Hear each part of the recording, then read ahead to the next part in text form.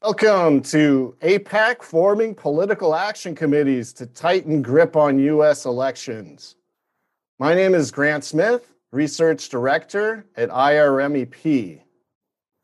Since 2015, the Washington Report on Middle East Affairs and the Institute for Research Middle Eastern Policy have held Israel LobbyCon at the National Press Club in Washington, D.C., to critique this country's powerful pro-Israel lobby. The annual conference typically occurs just before the annual meeting of the American Israel Public Affairs Committee, or AIPAC. And while in 2021, we didn't hold this popular conference in person, we've still been gathering with top experts online and to focus on how to transcend harmful policy initiatives and work for better outcomes. We've called these sessions Israel LobbyCon Extra, with the extra online series not replacing our annual conference, but rather providing ongoing timely analysis. And we hope to get back together March 3 and 4 of 2022, and we'll be talking a little bit more about that at the end.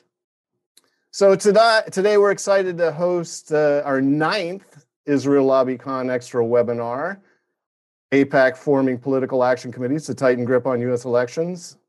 Before we begin, I just wanted to do an important reminder. Our conferences and webinars are works in which we ensure that our speakers, moderators, and attendees don't use these platforms to perpetuate racist or bigoted behaviors and practices. And our conference stands opposed to anti-Muslim, anti-Jewish, white nationalists, and other forms of racism and expressions of bigotry leveled at any person or group. We also reject the charge of anti-Semitism when it's used spuriously to silence legitimate criticism of Israel's policies and practices.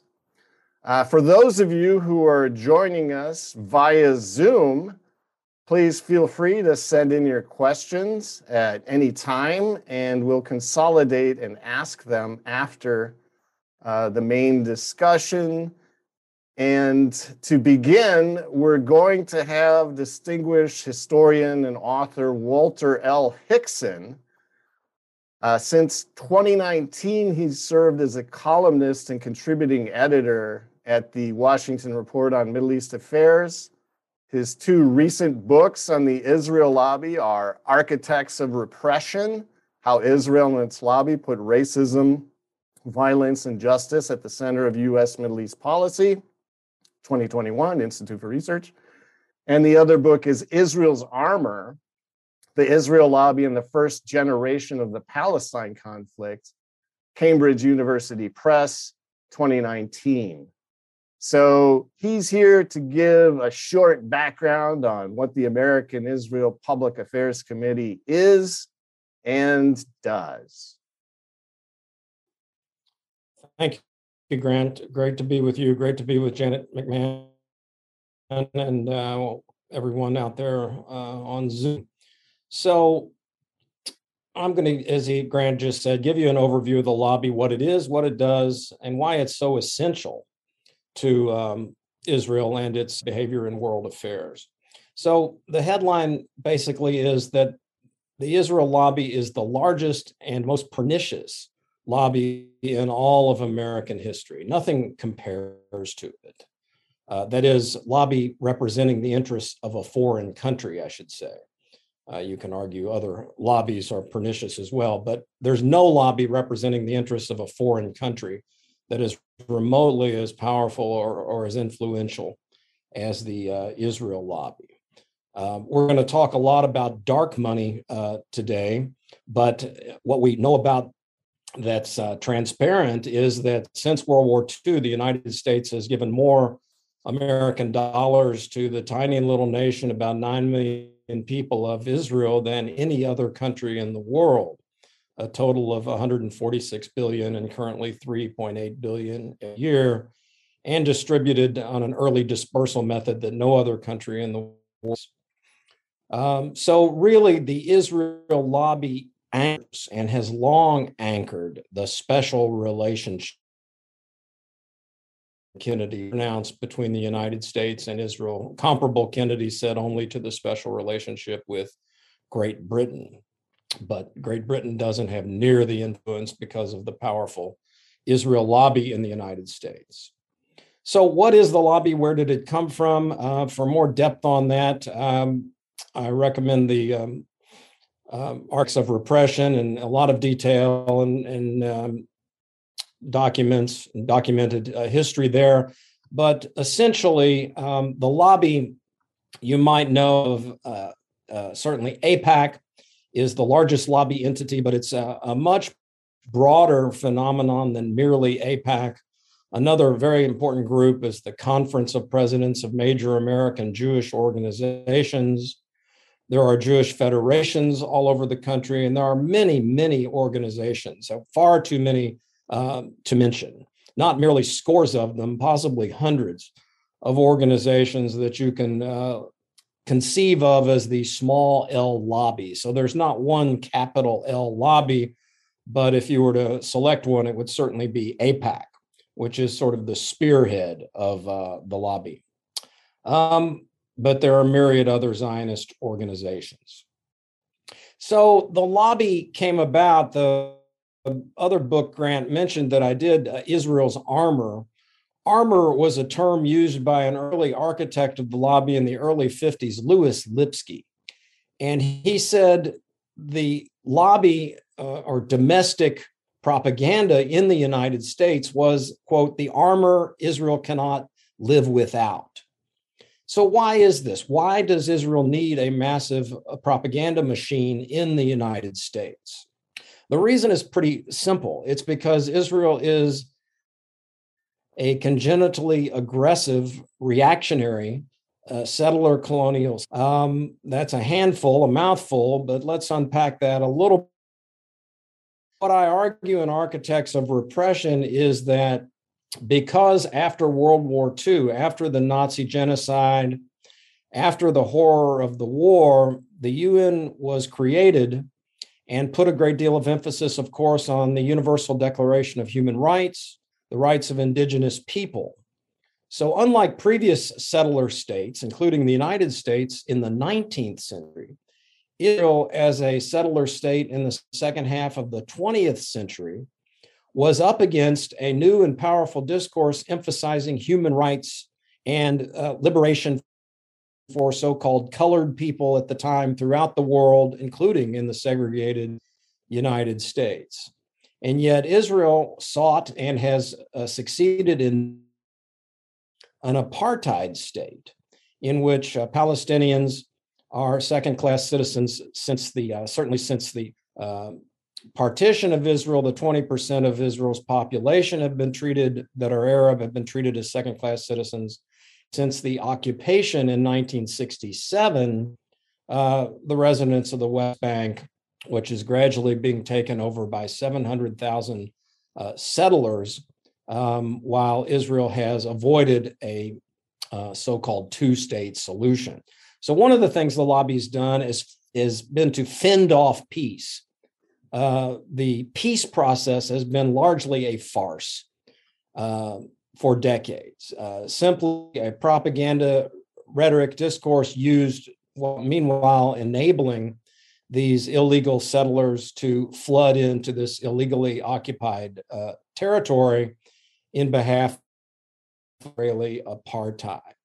So the role of the lobby is to distort this knowledge of the illegal settlement, the illegal occupation, the apartheid state, the blatant violation of human rights that Israel's expansion into the occupied territories and apartheid and its own UN recognized territory represents. How does it do this? Well, in the beginning, the most important thing, in the beginning, when is the beginning? Well, you can go all the way back to the beginning of the 19th or 20th century, coinciding with the global Zionist movement. And there was growth of what you might call an early lobby in the World War I period. But I really see takeoff point as the 1942 Biltmore Conference in New York, where they really began to organize a very coherent, very well organized, very well funded, and what has been an extremely successful lobby in the United States.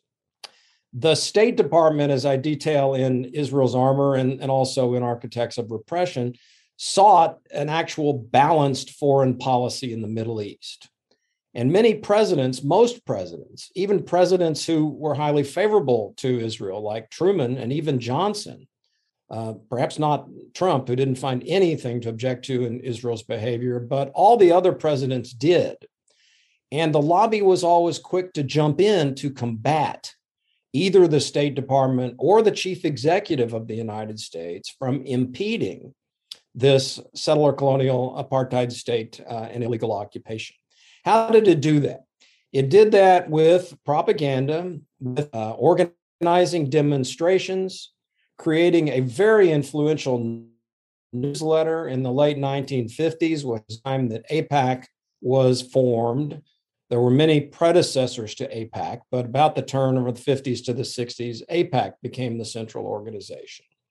And the Near East Report, an extremely effective newsletter created by one of the early architects of the lobby, in fact, the chief early architect, a man named Isaiah Kennan. So the Near East Report was highly effective. Demonstrations, lettering campaigns, targeting members of Congress for seat in subsequent elections, or funding and supporting, and we'll talk a lot more about that today, pro-Israel politicians. So whenever something came up, for example, and there are many examples of this, but the first George Bush tried to bring a halt to settlements in order to fuel a peace process in the early 90s. A massive demonstration was called in Washington. Myriad Zionist organizations attended. It was a huge demonstration, and it effectively stymied this effort. Very typical of what the lobby does and how it operates. There are also myriad think tanks in Washington, like the Washington Institute for Near East Policy. This think tank, for example, masquerades as an objective academic think tank. It's merely an arm of the Israel lobby. It's a pro-Israeli think tank that gets high exposure. Junkets are organized for members of Congress. So that's the critical point that needs to be made here in this introduction. Israel effectively owns the U.S. Congress. Since the post-war period, really, Israel found that by targeting, rewarding, punishing members of Congress, it could effectively control Congress. And it does. It controls the U.S. Congress. There's also a great deal of media policing. So I'll conclude here in the next couple of minutes. There's a lot more in the book, a lot more we could talk about. In recent times, one of the most concerning aspects of Israel and its lobby's behavior is the targeting of free speech. Israel and the lobby are not content to repress Palestinian rights and to enable violence and a whole series of massacres and brutal repression over decades of Palestinians, but are targeting Americans and attempting to take away the right to free speech, wielding and weaponizing anti-Semitism, attacking with lawfare constitutional rights. So the lobby has myriad tactics, and you might canary list and see that they'll target students, target critical academics. The academy, journalists, mainstream media have done a rotten, poor job of exposing the lobby, and it has to be done by people like us and others who are exposing this rather sordid history. So, in conclusion, some deny that the lobby is that H Street to visit the lobby headquarters. You'll see, and Grant will put up an illustration here, that there's no sign on the place. It doesn't say AIPAC. There I am outside of the H Street headquarters. It's been dramatically expanded in recent years. There's a billboard showing the expansion. Its personnel have increased dramatically in recent years, and they have planned. Leave you with a question: why would they be expanding their office space dramatically, expand personnel dramatically, if they didn't, as some ill-informed critics have suggested, have a great deal of influence and intend to continue to have a great deal of influence? The lobby is real. The lobby is pernicious. It's the most pernicious, as I say, representing a foreign country in all of American history. It needs to be exposed. It needs to be broken so that we can have justice in Palestine, as well as democracy in the United States and the liberation of the People's House, the Congress of the United States. Okay, Walter, thank you for that. We're going to now turn to Janet McMahon of the Washington Report on Middle East Affairs. One of the key things that the Washington Report has been doing for decades is reports on the rise and activities of pro-Israel political action committees, in particular their donations to congressional candidates. So as the former managing editor and a founding editor of the Washington Report on Middle East Affairs, Janet's going to give a little bit of background on that. Janet? Hi, Grant. Thanks. And welcome, everyone. Glad you could join us today. I'm going to be discussing basically the history and strategy behind these political action committees. And I first encountered them in the late 1980s and early 1990s. And it was actually quite a boring experience because I was helping the Washington Report's then news editor, Parker Payson, proofread his compilations of all these donations. And it went something like this. Pro-Israel PAC number 1 contributed to candidates A, B, C, and D. And pro-Israel PAC number 2 also contributed to candidates A, B, C, and D. And pro-Israel PAC number 3 also contributed to candidates A, B, C, and D, and so on. And at that time, there were 78 pro-Israel PACs. So it's an extremely repetitious experience. But it did make clear what the pattern was, that these PACs all gave to the same congressional candidates virtually, with a few exceptions and, geographical adjustments. But it was obvious that that could not have been a coincidence, that there had to be some coordination behind that. And that coordination was made evident in a 1986 memo by Elizabeth Strayer, who was then AIPAC's Assistant Director of Political Affairs. And so here the memo is that you can see on the screen. And I'll just read the first couple of instructions. AIPAC, which was based in New York, has done nothing in the Colorado, Louisiana, and Missouri race. Try for $1,000 to Bond, Moore, Evans, Daschle, and Reed. None of those candidates represented New York. The second item is the Connecticut PAC did not get involved in Louisiana, gave nothing to Daschle and $1,000 to Evans as of 6/30/86. And again, neither Daschle nor Evans represented Connecticut. And there's another, going to the 21st century, another example is the current senator from Maryland, Benjamin Cardin. In 2012, he received $55,680 from pro-Israel PACs, but none of those came from the Maryland Association for Concerned Citizens, which donated only to out-of-state candidates. And I always thought it was very strange that they wouldn't even have a veneer of local concern for their own candidates, that they only gave to out-of-state candidates. So I'm going to just read a couple of sentences from the foreword to Stealth PACs, which written by the late founding editor of the Washington Report, Richard Curtis. Federal law limits a PAC contribution to no more than $5,000 per candidate in the primary election and another $5,000 in the general election. Therefore, no PAC, even the giants named above, can donate more than $10,000 in a single election year. What would happen, however, if between 50 and 100 like-minded PACs followed recommendations of one special interest group, such as AIPAC? And that's exactly what is going on in this situation. Another thing that's apparent from the list of contributions is that these PACs have very innocuous names. None of them, or very few of them, mention Israel. And I'll just read a couple from the appendix in Stealth PACs. These are from the largest on down: National PAC, Washington PAC, Joint Action Committee for Political Affairs, Citizens Organized PAC, Desert Caucus PAC, Hudson Valley PAC. There's no way you would know what their agenda is. So the idea is that they are not visible, that the public, Americans, are not aware of the activities of these PACs.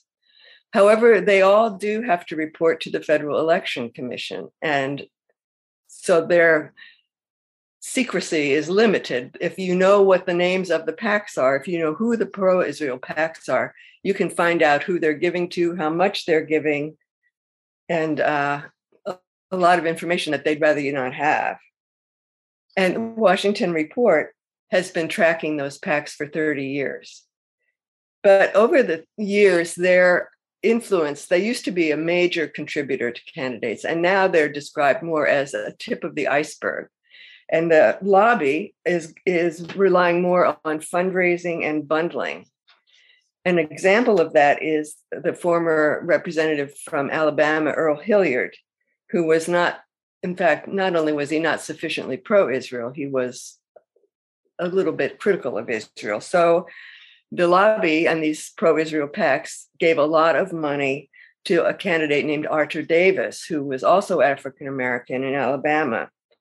And he was brought up to the AIPAC annual conference by a supporter in Alabama, a Jewish supporter, and then had fundraisers in New York and raised over $300,000 in a very short period of time, 75% of which came from New York donors.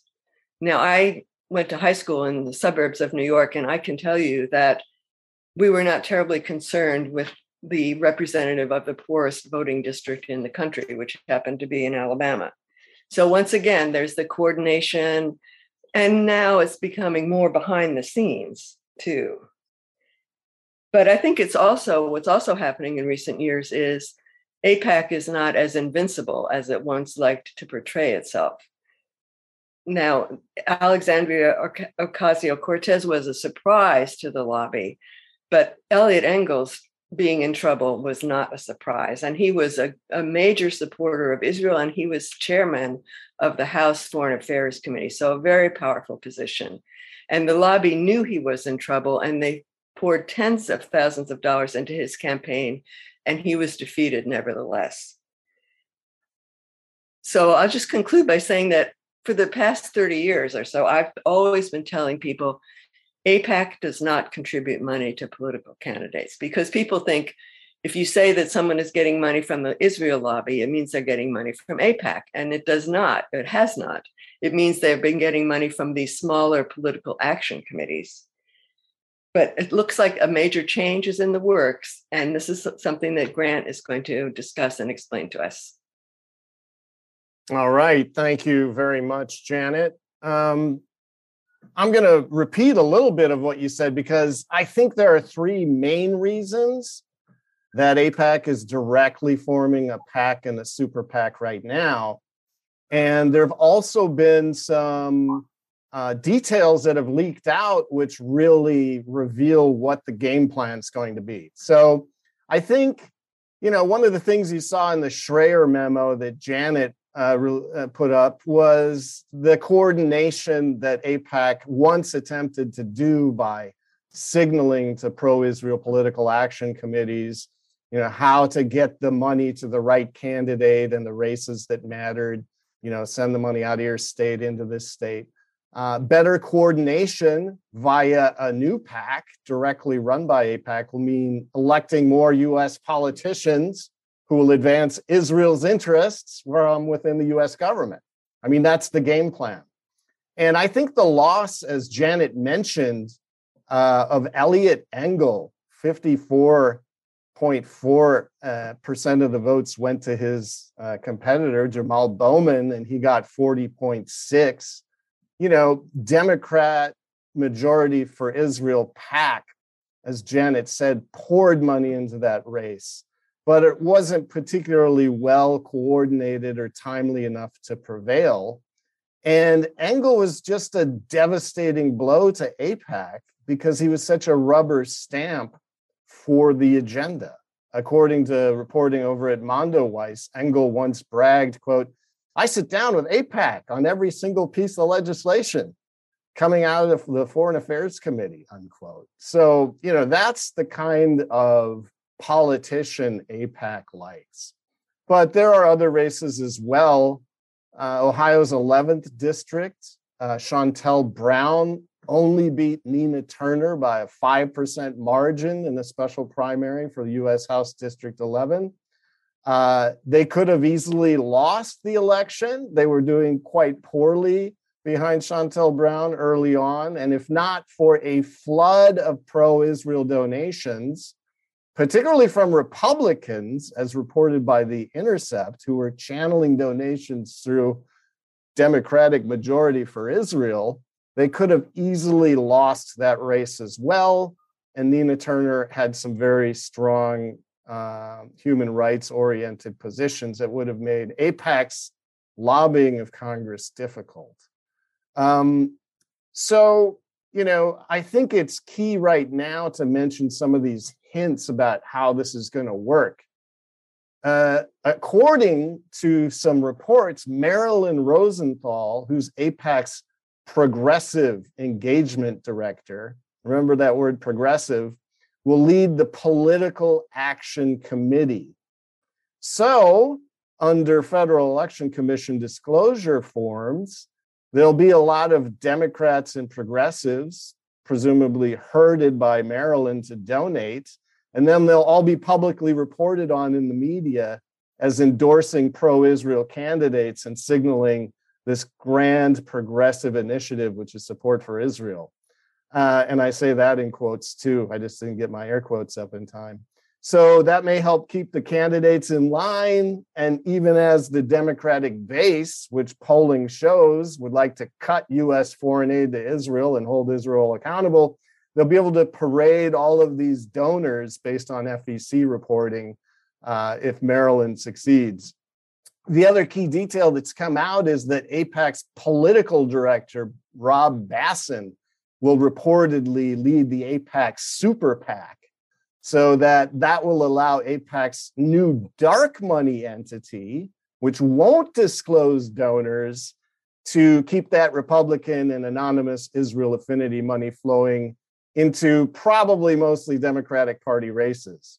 So you've got this dual track strategy of kind of revealing all of this progressive Democratic donor support for Israel and then hiding what's really going on and what will probably be much more significant in terms of campaign money. So from what we can see, this is all to get aligned and coordinated in AIPAC's effort to present what is a false narrative of vast Democratic Party grassroots support for ongoing massive subsidies to Israel and diplomatic support. None of that exists at the base of the party, and it's really important that AIPAC is a lobby for a foreign government to make it appear that way.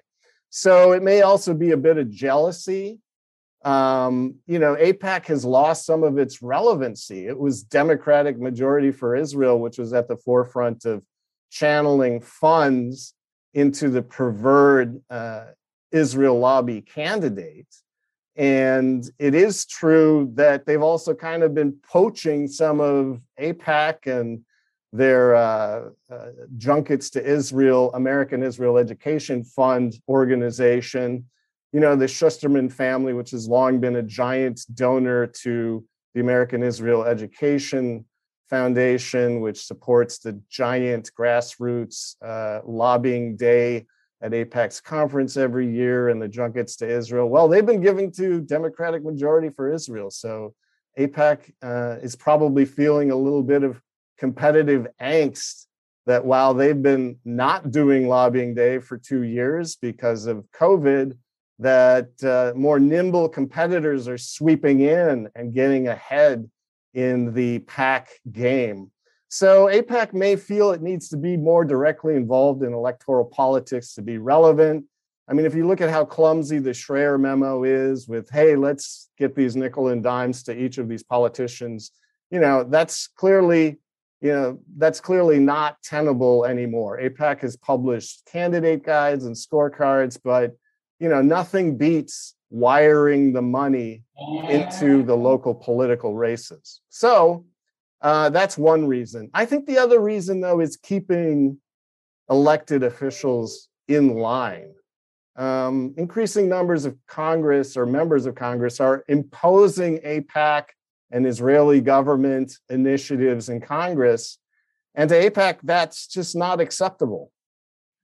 Kentucky Republican Thomas Massie has openly and accurately, in my view, called AIPAC a foreign influence when AIPAC was running Facebook ads against him for not voting an extra $1 billion of taxpayer funds into emergency funding for Israel's Iron Dome missile system.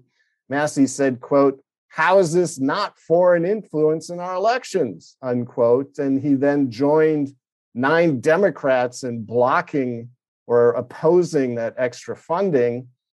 Senator Rand Paul blocked passage of the $1 billion extra Iron Dome funding in the Senate 4 times. That's clearly not acceptable to AIPAC.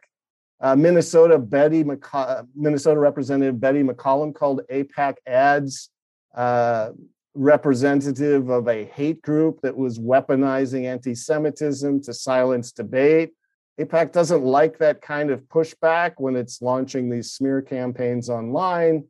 And it probably sees the need to win back its former reputation, which Walter and Janet can talk about, of being able to easily knock off elected officials who step out of line, as it did in the past. So I think keeping elected officials in line is certainly the second reason that AIPAC is jumping into the PAC game now.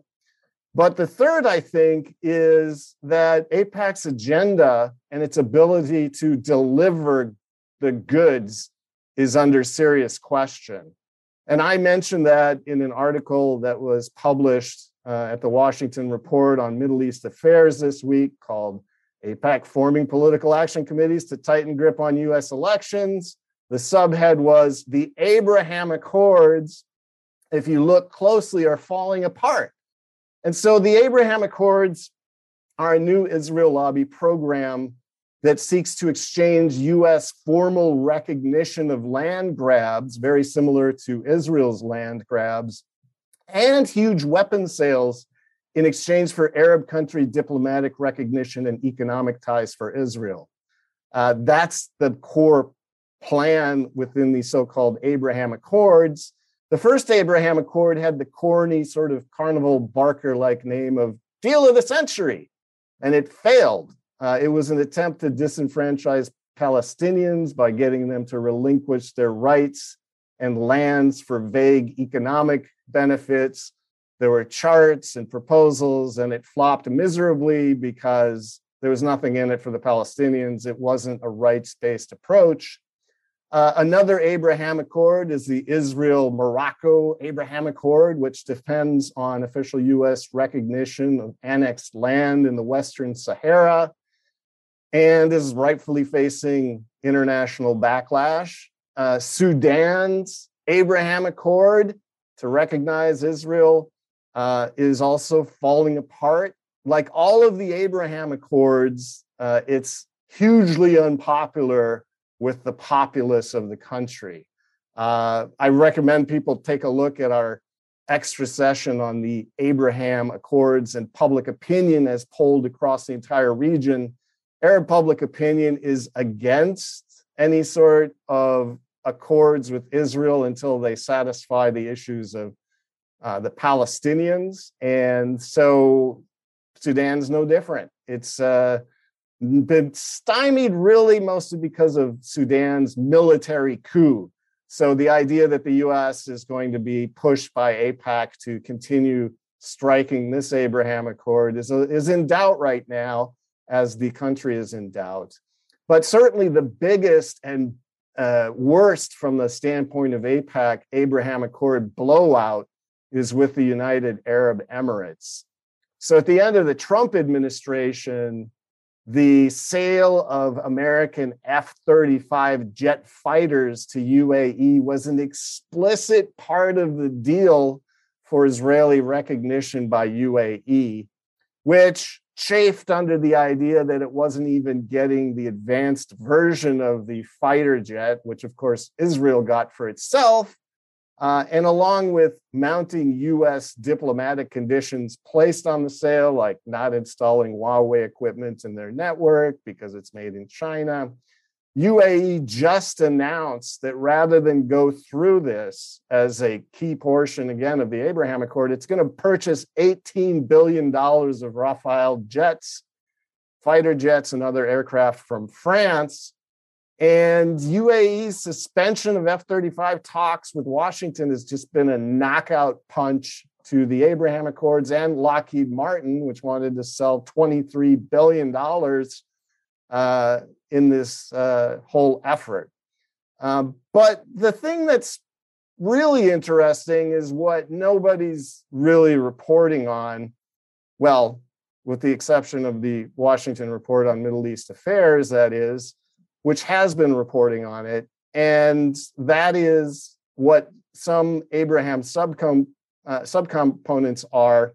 In particular, down at the ground level, a private Israeli inland aquaculture firm, Aquamouth, which was standing in line to get $25 million in county, state, and federal subsidies in order to launch this mega project down in Virginia.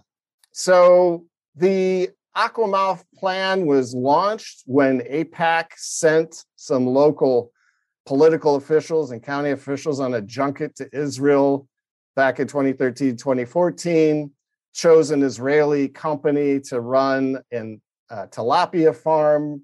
They're going to produce hundreds of jobs and investment in an economically depressed area of Virginia.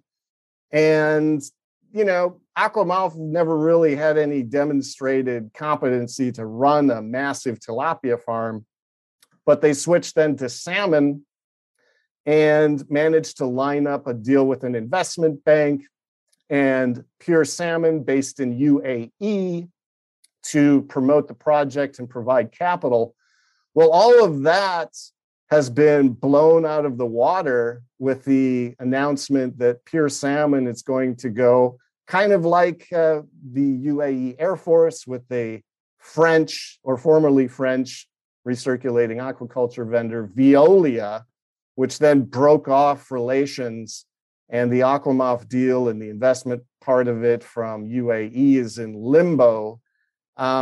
It's not inaccurate to say that this was a key Virginia-Israel Advisory Board, which is like a little AIPAC ensconced in the Virginia government project down there. And the fact that it's come out and been torn apart is a big problem. And now it looks like war, because in seeming retaliation, Israel's Environmental Protection Ministry just announced that it would block movement of UAE oil from an Israeli port to the Mediterranean. You know, this doesn't look like sudden environmental concern. It looks like the collapse of the Abraham Accords. And that's, you know, for the Abraham Accords to work, AIPAC has to be able to lobby as effectively for UAE, Sudan, and Morocco as it does for Israel's government. But it's not showing any capability to do that. And so the bottom line is that lobbying on behalf of the Abraham Accords is really in reality expanding a list of foreign government clients in addition to Israel. And that's been a key item on AIPAC's 2021 legislative agenda. It's kind of like the sleight of hand that allows AIPAC to say, hey, we're not actually lobbying for the Israeli government. We're lobbying for the U.S.-Israel relationship. The Abraham Accords are a way for them to lobby for UAE, lobby for Sudan, Morocco, as long as they're complying with Israeli policy demands, and pull the same sort of sleight of hand that has been in place with the whole idea that they only lobby for the relationship. HR 2748, the Israel Relations Normalization Act of 2021, and its Senate counterpart have a list of various things the US government has to do to promote these so-called peace accords, which are in reality ways for Israel to benefit economically and in other ways through enhanced bilateral relations while sort of transcending the whole rights-based Palestinian peace negotiations. So, this is just the third part. Unless AIPAC becomes more relevant, billions of dollars for Israel and its US surrogate lobbies, like in Virginia, will be lost. And unless AIPAC becomes more powerful, it won't be able to do things for Israel, like keep the US bogged down in Syria, sanctioning and attacking Iran, or rubber stamping Israeli land grabs, like in the West Bank, that it wasn't able to get from the Trump administration. So those are three reasons I think AIPAC is doing this now as a long-term observer of AIPAC's operations in the United States. And I can see that we've got a number of points that we've all made. Maybe we can sort of reflect on this a little bit and then go into Q&A. So one thing that I wanted to just sort of add to the discussion, and I think it's really relevant. When Walter was speaking, he mentioned AIPAC's founder, Isaiah Elkenin. Isaiah Elkenin, even while he was still a registered foreign agent for the Israeli Ministry of Foreign Affairs, made it clear, when he was forming AIPAC and taking overseas money to fund his lobbying newsletter, he made it clear that AIPAC was really, it really existed to do two things. The first was that Israel needed arms, and the second was that Israel needed money. That's why he formed AIPAC. None of these things have anything to do with the United States. None of these things have anything really to do with supporting a relationship, because there was really no relationship at the time it was formed. So I think it's incredibly important to mention not only that, but the fact that in 1962, the American Israel Public Affairs Committee was part of a lobbying organization that, because it was channeling so much foreign money into lobbying Congress and propagandizing the American public, was ordered by the Justice Department to register as an Israeli foreign agent. And that's why AIPAC exists in its present form to this date. It split off 6 weeks later, incorporated, and now we're still sort of dealing with AIPAC and its efforts on behalf of Israel's government to this day. So Walter, Janet, I don't know if you wanted to jump in with any more observations, or if we should just go to Q&A. Well, I have go ahead, Walter. Go ahead, Janet. Well, I was interested in the idea that AIPAC is going to try and publicly identify progressive supporters. And do you think that's a risky move on AIPAC's part? I mean, are progressives going to want to say, yes, put me down, let the world know that I'm supporting, that I'm contributing to AIPAC? Or could that backfire? No, I mean, they've been trying it on Twitter for those forever. who don't know. You see, just to talk a little bit about that point, there are constantly people coming up on Twitter saying, I support the AIPAC agenda and I'm a progressive. Democratic Majority for Israel. The name is there. They may receive a bunch of GOP money, but the effort is really to show and name names and be out there as I'm a progressive and I am pro-Israel and I'm going to donate to making sure we have good candidates. That's part of the agenda right now. So I know.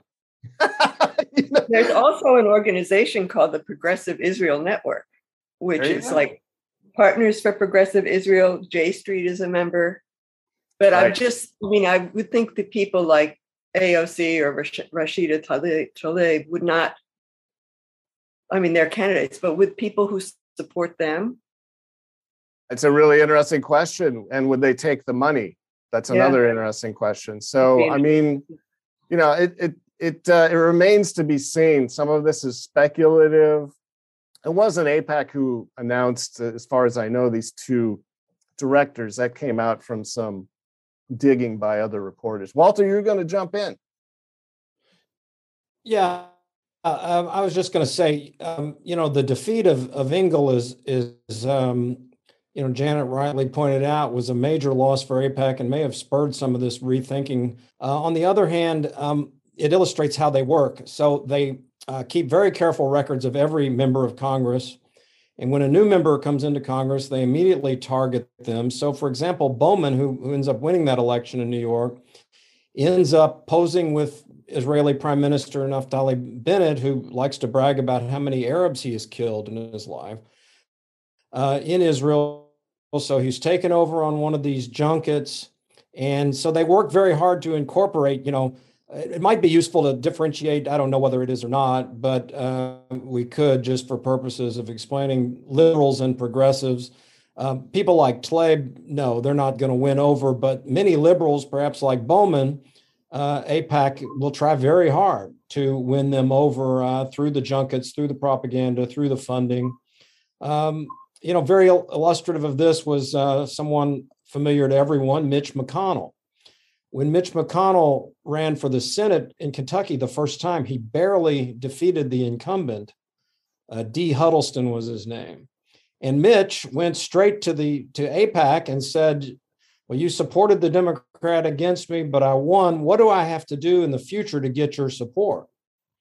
And they said, well, just be pro-Israel in all your votes, Mitch. And he has done that ever since and been repeatedly reelected. So it's a very powerful entity. It's very well organized. And even when they lose, as with Engel, they rally quickly. And that's probably what this reorganization is about. And also McConnell is the largest recipient of pro-Israel PAC contributions in the Senate by far. Now, it's really interesting how, I guess we could add, it's not just the goal then to elect the pro-Israel candidate over the one who may, be more interested in human rights and that sort of thing, but also make the existing candidates as bad as they possibly can be when it comes to this and try to pull them back. Bowman in particular has certainly been chastised for, his recent moves, and it's happened before. You see candidates that, seem to have some very positive views just being ground down.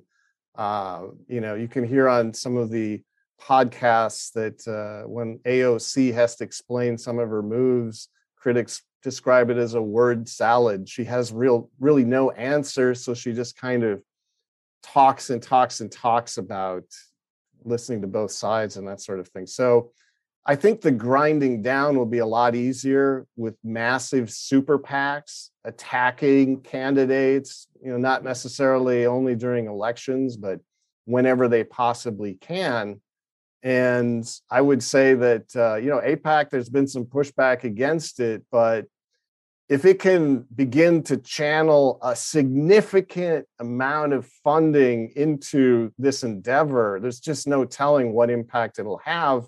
One question that came in via email was, how much is spent yearly to maintain Israel's position in the US?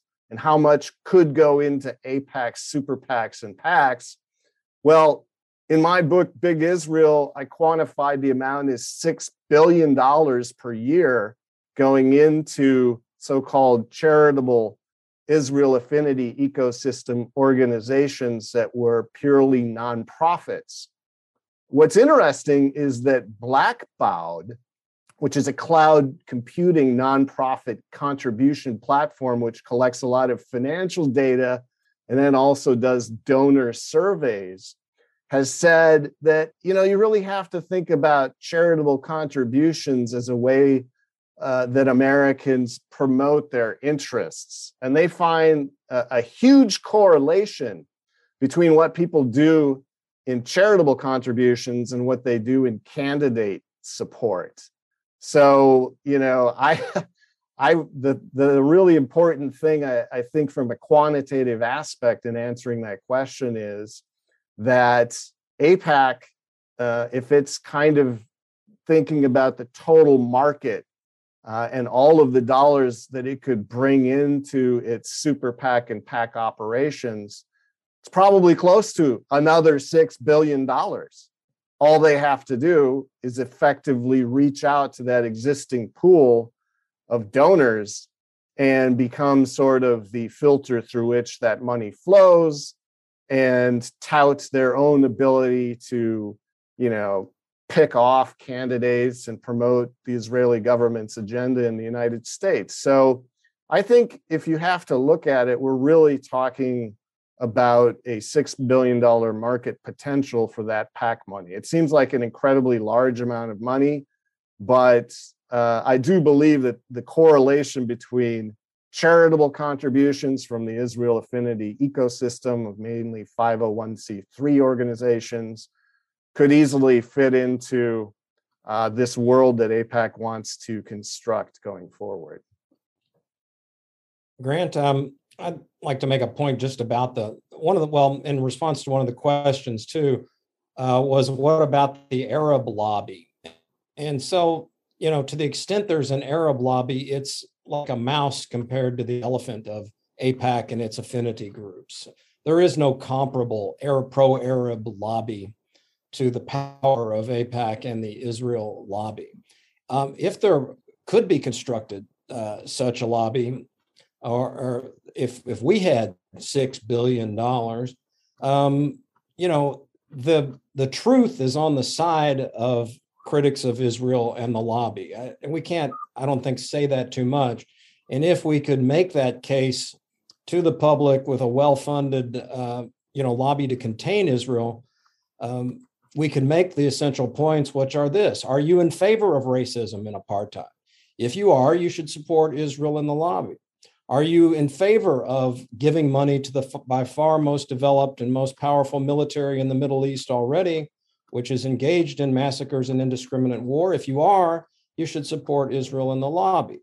Are you in favor of stifling democracy and free speech? If you are, you should support Israel and the lobby. So it's such a powerful entity that it obscures all of these very essential points.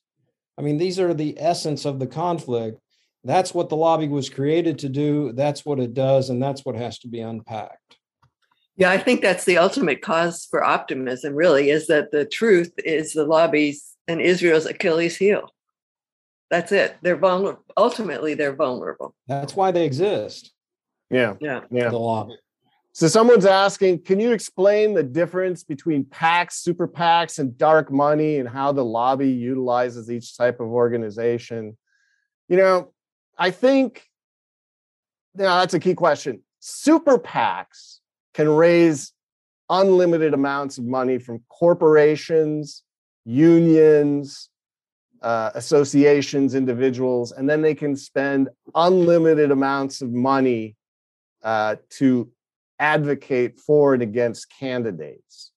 And so, super PACs, they can't contribute the money to the candidates, but they can spend it in that election to what they view as the very best advantage. And if you look at the behavior of some traditional super PACs, American Crossroads, 527 super PAC, they're a kind of the key example of that.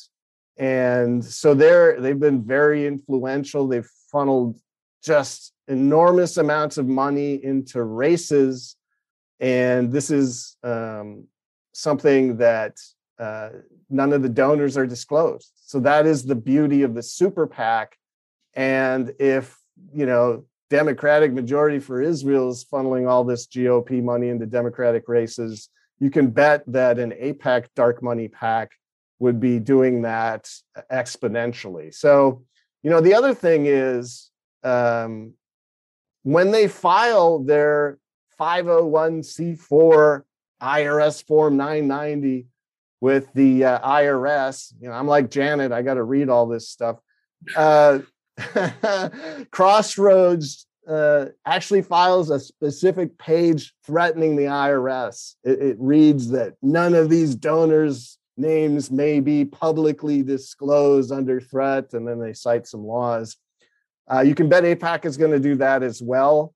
The donor information that goes into the IRS is blanked out by the IRS. Nobody can see those donors. You can see amounts. I mean, the amounts are somewhat useful. If you look at AIPAC's own contributions, it's a very thinly funded organization with very large contributions coming from less than 3,000 significant, meaningful donors. So, if you had to change AIPAC's name, you might call it the 3,000 or something like that. It's, but the whole goal here is to project this idea that there's this overwhelming American support for all these retrograde policies that Walter mentioned, when in fact they're not. That's the magician's trick that takes place. So then, the difference between that and the PACs is that the PACs do have to disclose to the FEC who the donors are. And that's why I think it's such an interesting development that kind of the head of progressive engagement is going to be in charge of that. As Janet mentions, is it going to work? We'll have to see. All right. Should we take some of these other questions coming in here? So Jan Miller is asking, I guess this one's for you, Janet. Where can we go to find our representatives' campaign contributions from AIPAC? Well, until now, there were no contributions from AIPAC. So you have to go down to the FEC, and this is how we compile our figures. And then you look up the records of every PAC, and then you put them all together and you pick out, which candidates got contributions from which PACs. It's very laborious, let's say. Yeah.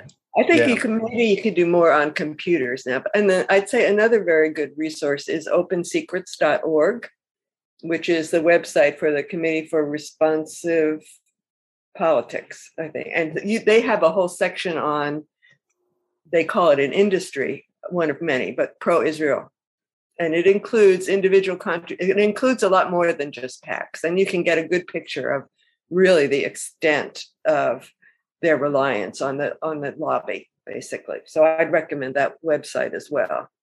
All right. I've got one from Dr. Mustafa, who's asking, AIPAC really reminds me of the National Rifle Association in terms of strength, reach, money, and influence. Do you know if there's any link between the two, since NRA is only active in what Israel loves most, arms? Anyone got anything on that? I don't, Grant, but the gun lobby is often mentioned along with Big Pharma. AIPAC is right up there with those. But and it's for a foreign country. Yeah. NRA represents a foreign country. Absolutely. That's the amazing thing about it. And what again is very upsetting is that some people deny its influence. Go look at the building on H Street, see this billions that they spend, and it's a foreign country influencing much the way the gun lobby and Big Pharma do. All right. I think this is a good question. I don't know if it's for real at this point. But so Alec is asking, I think he's feeding back a question. AIPAC's support of Israel is criminal because Israel is an apartheid state. Can you explain how it's apartheid? Walter, you want to take a shot at that? Well, it's I gave the essential explanation that the 20% of Israel's UN recognized borders population are Arab, and they are subjected to racism. They do have voting rights in theory. They're subjected to racism and second-class citizenship in any number of ways that you need to read my or many other books to be able to understand all the ways that happens. But the apartheid nature is certainly underscored by a couple of things. Much in the occupied territories, blatantly illegal under international law, and the so-called settlement, using that benign term, it's very violent quite often and utterly contemptuous of human rights of the indigenous people in the West Bank. By incorporating those people and taking over their lands, that makes Israel an apartheid state because they don't have any rights and are subjected to brutal repression. But beyond that, Israel has proclaimed itself an apartheid state in essence because in 2018, the basic law, the Jewish state law, says Israel is a Jewish state that instantly marginalized that 20% of the Arab population, their second-class citizens under the Jewish state law, or Hebrew is the official language, and other provisions. And so even the Israeli human rights organization, Bet Salem, would request the questioner look up Bet Salem, the Israel human rights organization, and read their report, organizations that Israel is an apartheid. The editor of Haaretz, Israeli newspaper, has acknowledged that Israel's an apartheid state. It's an apartheid state. Yeah, I'll make a couple comments about that, if I may, which is one, I think it's fascinating that Palestinians constitute 20% of Israeli citizens, not counting the ones who are under occupation. African Americans are only 12% by comparison of US citizens. So this is not a small percentage of citizens who are being discriminated against. And the other point I wanted to make is that Archbishop Desmond Tutu and John Dugard, the justice who's a UN special rapporteur and is South African, have both said, among others, that the situation in Palestine is worse than apartheid South Africa.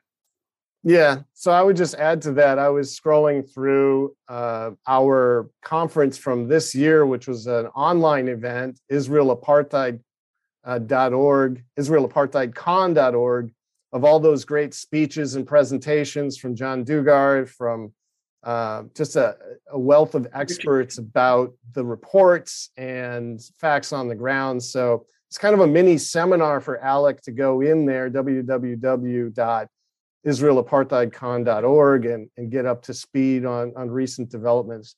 So we've got a very piercing question from Michael. It says, what advantages can be gleaned from this reorganization for AIPAC's opponents? The dark money pact certainly sounds foreboding, but are there any silver linings?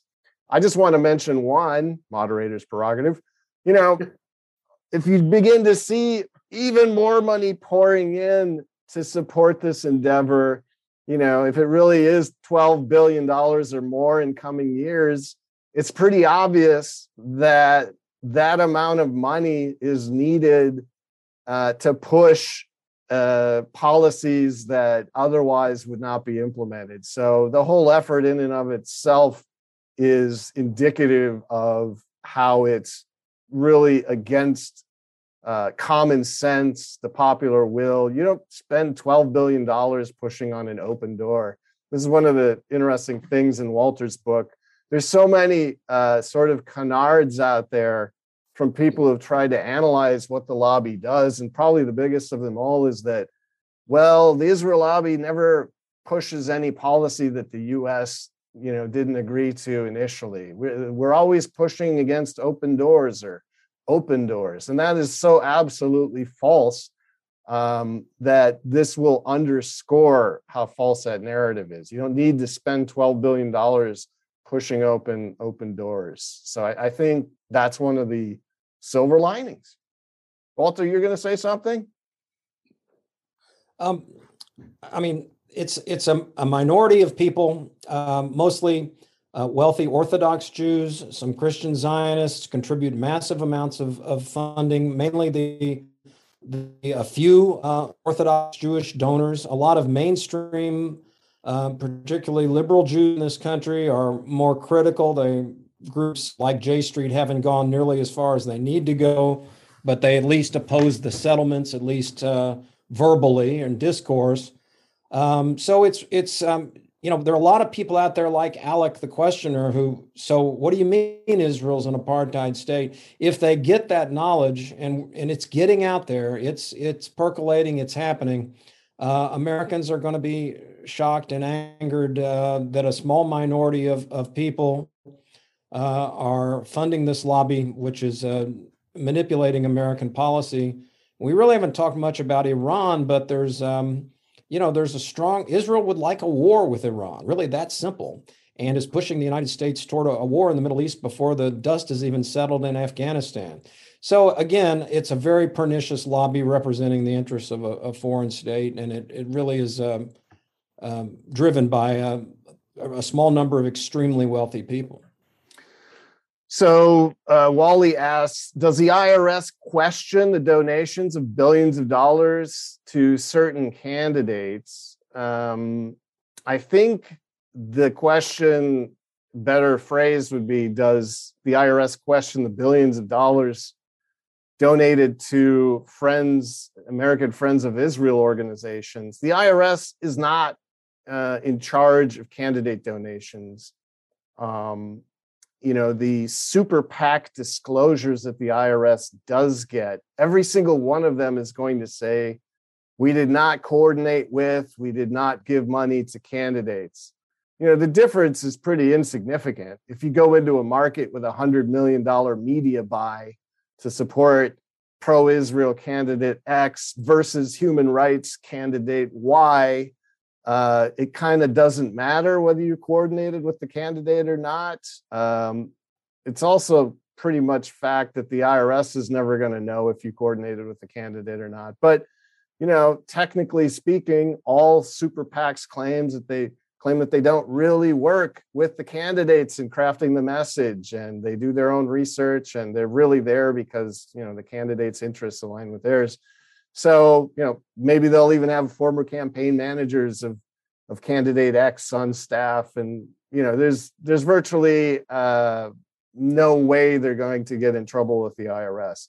The question, as I reframed it, though, does the IRS question the billions of dollars that go into, say, the Israeli nuclear program at the Weizmann Institute and all of the laboratories in Israel? Does the IRS concern itself with donations that support illegal settlements, even while U.S. presidents in the past have been condemning them?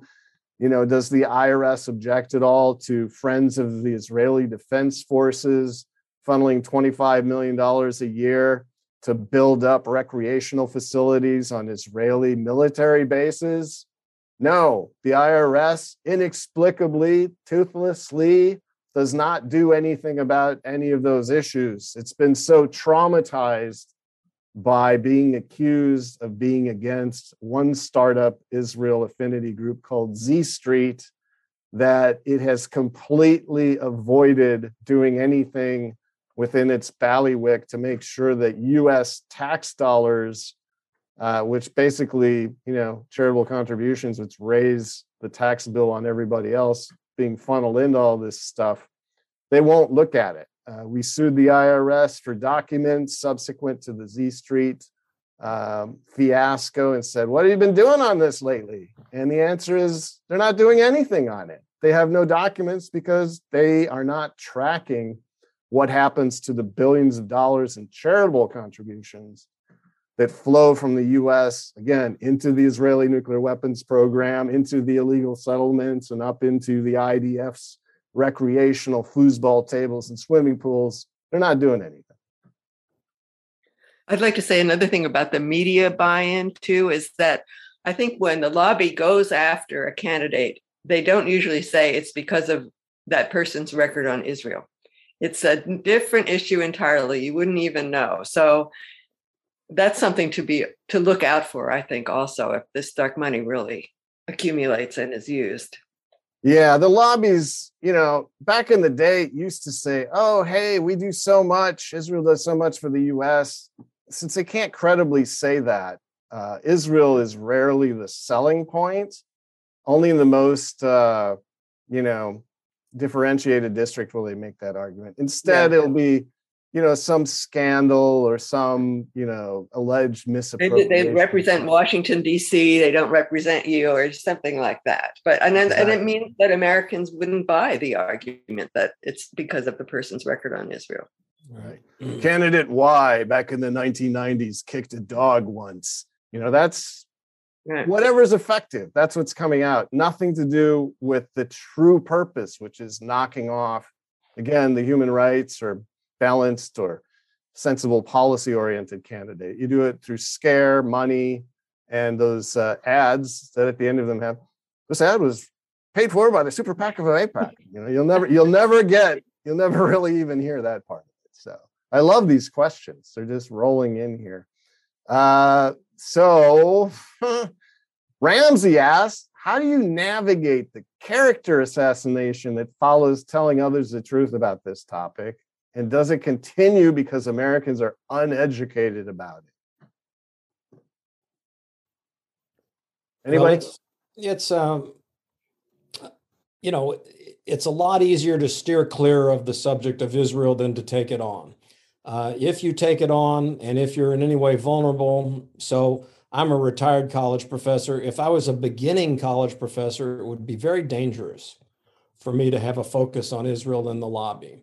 You certainly be criticized, targeted, accused of anti-Semitism. So many people pay a painful price, even in their careers. What, really angers me, frankly, is the attacks on students, like people organizing Students for Justice in Palestine groups. So again, as I said in my little introduction, there's no level to which they won't stoop to attack people and wield, weaponize anti-Semitism. This is a terrible thing to do. Anti-Semitism is a real thing. It's been around for centuries. It helped bring on a genocide. To recklessly and falsely use that charge against people who are being critical of our foreign policy and of the influence of a foreign country through its domestic lobby is reprehensible. But they do it regularly. And okay. It is a hate group, as Betty McCollum said. Well, one of the differences with the the National Rifle Association, which I think is notable, is it's a real differentiator. AIPAC has continually been investigated and implicated in espionage against the United States. So, Alec is coming back and saying, what crime has, AIPAC committed? Why don't you love AIPAC as much as I do? I'm just paraphrasing, but that's pretty much his point. One of the reasons Americans who are paying attention don't love AIPAC all that much are these continual sort of self-serving efforts against the United States. And I'm just putting up some FBI files for back when the American Israel Public Affairs Committee was pushing for preferential trade treatment with the US back in 1984. Part of this process, according to the FBI investigation, was the International Trade Commission collecting a bunch of documents from American industry. And most of those industries secretly told the ITC why they were opposed to giving Israel trade preferences. And these were major corporations, unions, and interest groups, from California growers to Monsanto to trade unions. And AIPAC surreptitiously obtained all of that classified information, passed it to Israel, used it to negotiate America's worst trade agreement. It's the worst trade agreement of any bilateral FTA. It delivers most of the preferences to Israel. The amount of trade from the US to Israel is almost zero if you take out the return of Israeli blood diamonds. And it's an absolute fiasco predicated on espionage against the United States. In its final closure of the case, the Washington field office had to close it because the Israeli embassy, which was handling this secretly with AIPAC, claimed diplomatic immunity. And just an utter abuse of U.S. law, an utter abuse of a trade agreement, which has resulted in hundreds of billions of dollars of illicit benefits to Israel. So that's one reason people who aren't asleep are perhaps aware. And this is only one of 3 specific incidents involving Israeli operatives and classified information, the most recent being Steve Roseman and Keith Weissman obtaining classified national defense information with Colonel Lawrence Franklin and trying to pivot the U.S. into attacking Iran. They were caught. Franklin was charged and convicted of espionage.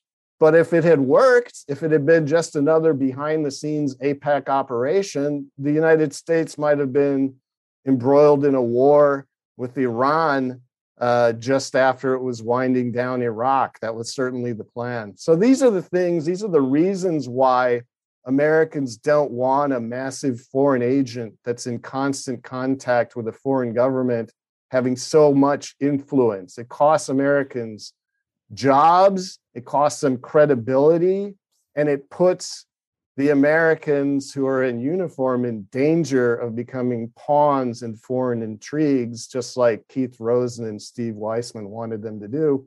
And the interesting thing about that episode is Stephen J. Rosen, who got booted out of AIPAC over the affair, they tried to make him into a scapegoat, sued them for defamation, and in his filings with the court claimed very openly, this is what we do. Handling classified information and these sort of operations are just daily occurrences. They're ongoing events at AIPAC. The NRA doesn't do this. The American Association of Retired People doesn't do this. This is an AIPAC thing, and it really reveals that the Justice Department was right in 1962, saying this is an organization that needs to register as a foreign agent because that would shut down a lot of this misbehavior. Yeah, I think AIPAC has gotten more extreme over time.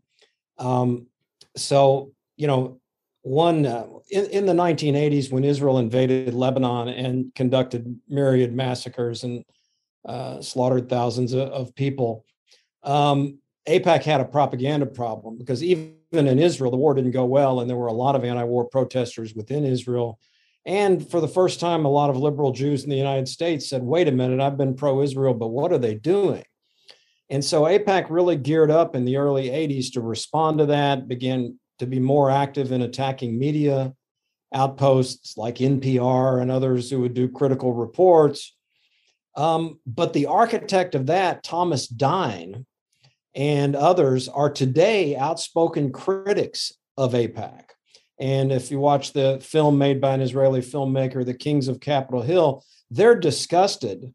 The people who organize what I just described, they're disgusted by today's AIPAC. So it's gotten far more extreme and more controlled by this very small number of Orthodox Jews. Orthodox Jews are a minority within the Jewish community, but some are very wealthy and very vocal.